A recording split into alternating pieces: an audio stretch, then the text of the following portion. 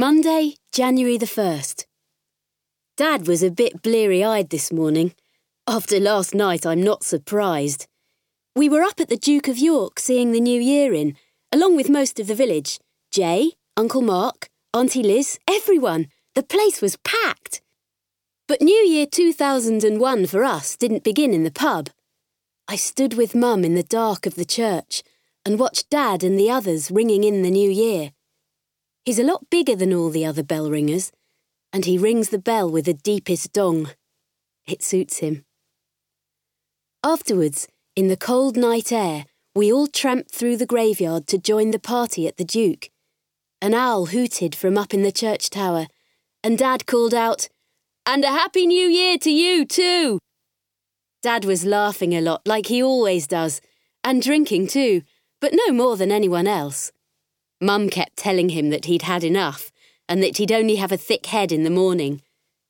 I hate it when she nags him like that, especially in front of other people. But Dad didn't seem to mind at all. I think he was too happy to care. He was singing his heart out.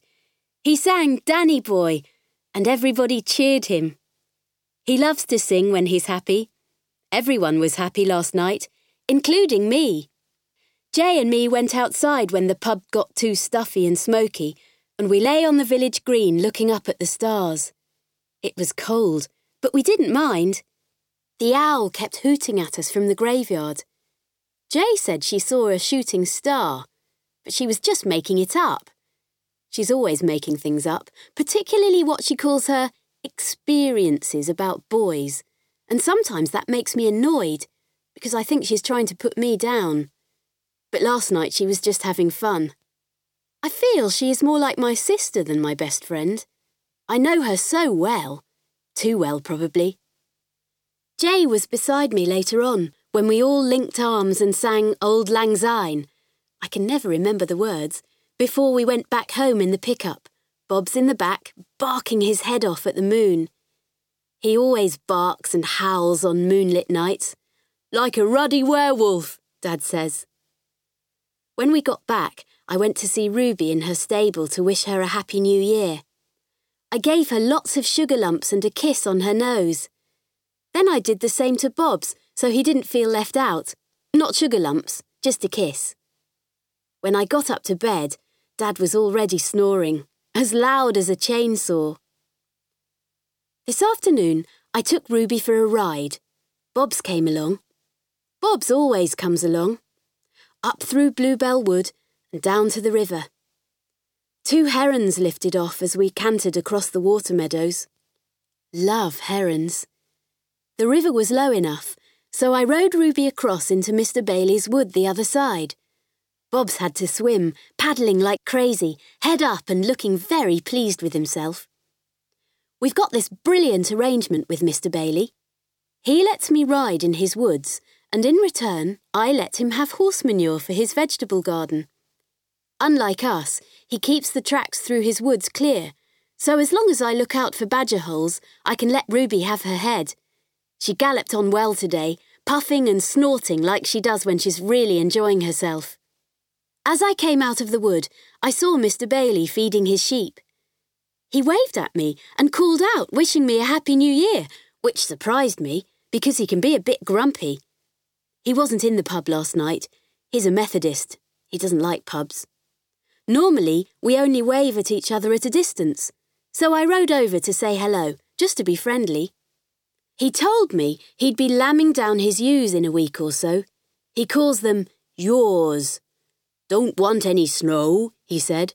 Worst thing you can have at lambing time is snow. Then he asked me if I'd made any New Year's resolutions, and I said I hadn't. You should, Becky, he told me. I always do.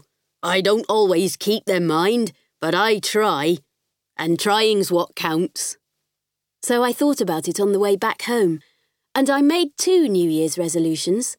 First, to write in my diary like I'm doing now every single day. Second, to be nicer to Mum, if she'll be nicer to me. Thursday, January the 11th. Both my New Year's resolutions have been broken. It's 10 days since I wrote a word in my diary, and Mum and I still aren't getting on at all. Now come my excuses.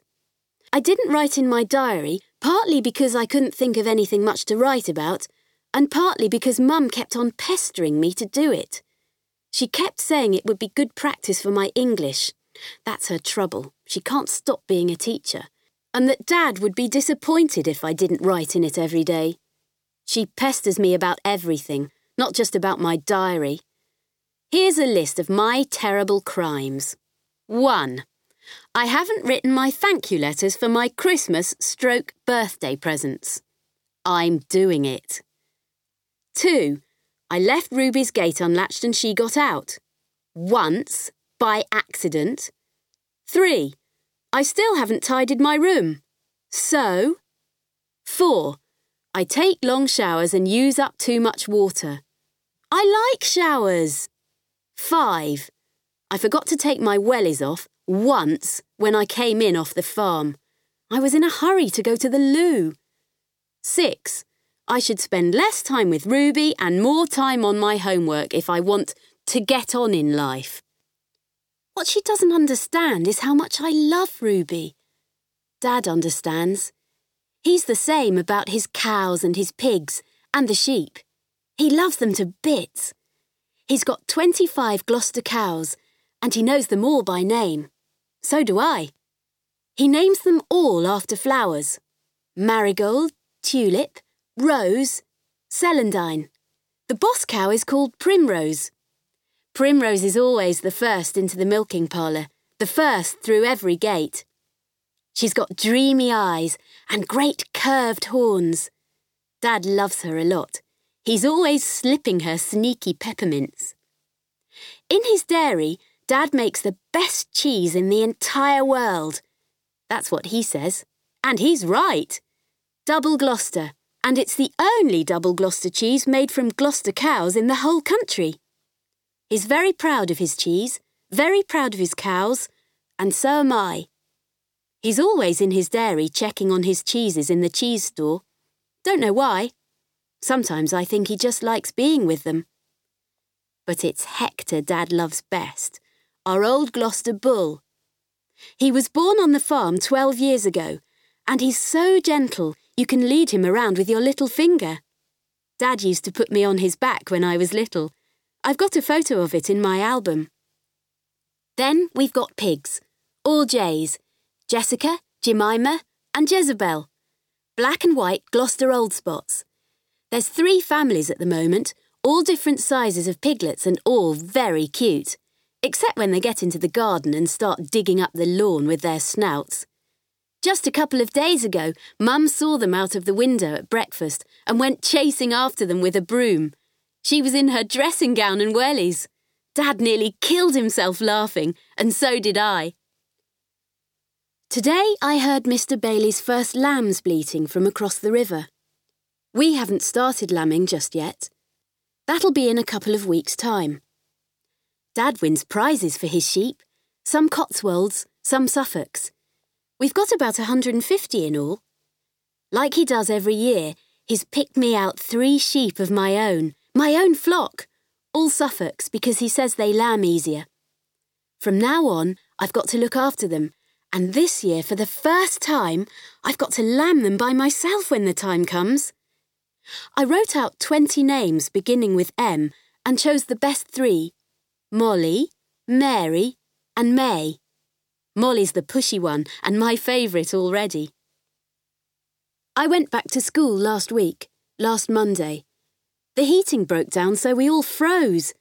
It was good seeing Jay and the others again, but I always find school strange at first. I'll get used to it. I always do.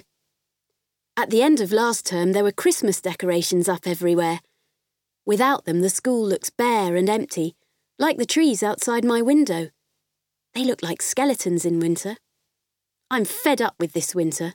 It rains every day, which means the river's flooded, and I can't cross over and go riding up in Mr. Bailey's woods, and there's mud everywhere too. Ruby hates mud, and so do I. We agree on everything, Ruby and me.